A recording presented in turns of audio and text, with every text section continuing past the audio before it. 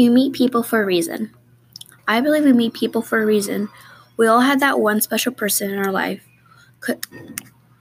It could have been a friend, a stranger, a coworker at work, someone who made an impact in your life or made your life a little better. My life was a composition of ups and downs until I met a total of 3 strangers back then. And now I can say these total strangers are now my closest friends in life. When I met these 3 strangers 5 years ago, I was in a low point in my life that I never thought I would come back from.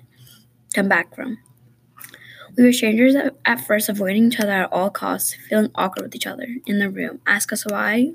We couldn't even tell you. We had eventually gotten closer after continuous of dinners together. I was a very close person.